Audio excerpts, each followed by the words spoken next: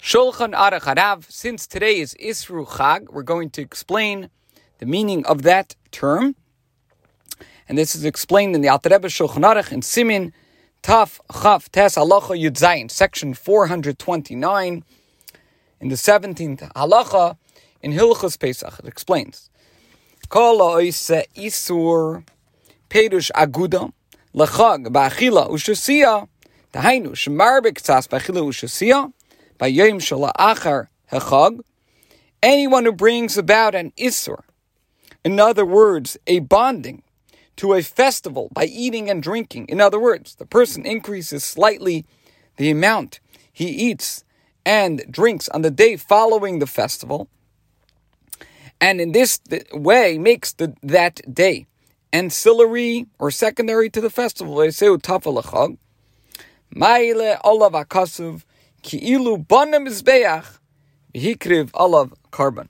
So this individual is considered by Scripture, by the Torah, like one who built an altar and offered a sacrifice on it.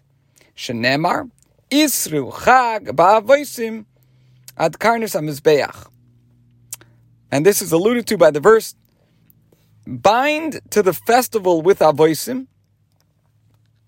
And the Alter Rebbe in the parentheses says, Upeirushay behemois avos ushmenos. He's explaining this term, ba'avosim. It says, bind to the festival with avosim, and he says this is referring to heavy and fat sacrificial animals, ad karnis hamizbeach, until you bring them to the horns of the altar. And here the Alter Rebbe is referring to the interpretation of this verse as it is found in Gemara Sukkah, Daf Memhei Amud Beis 45b. The literal meaning of this verse is different.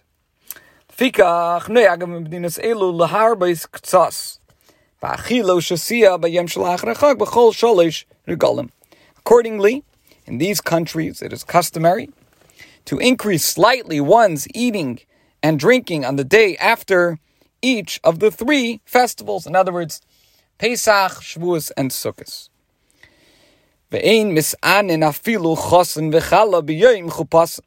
One should not fast on these days, and this restriction includes even a groom and the bride on their wedding day. And one who fasts on the date his mother and her father and her mother died, as will be explained in section 568 and section 573, which are not extant in the Alter Rebbe Shulchan Aruch. The Ramah talks about fasting on the day of one's parents' yahrzeits, and the Magen Avram says with regard to a bride and a groom, talks about fasting on the day of or on the day before their wedding. So, in both of these cases, when the wedding is on Isru Chag, or a person whose father or mother's yahrzeit is on Isru Chag, and their custom is to fast, so in these two cases, one does not fast on their wedding day or on a yahrzeit of one's parents. Now, Alter Rebbe says, "V'isur zeh eini alaminik." This prohibition is merely a custom. Aval meikar din ein isur klalis anisbay. According to the fundamental principles of the law, there is no prohibition against fasting on these days.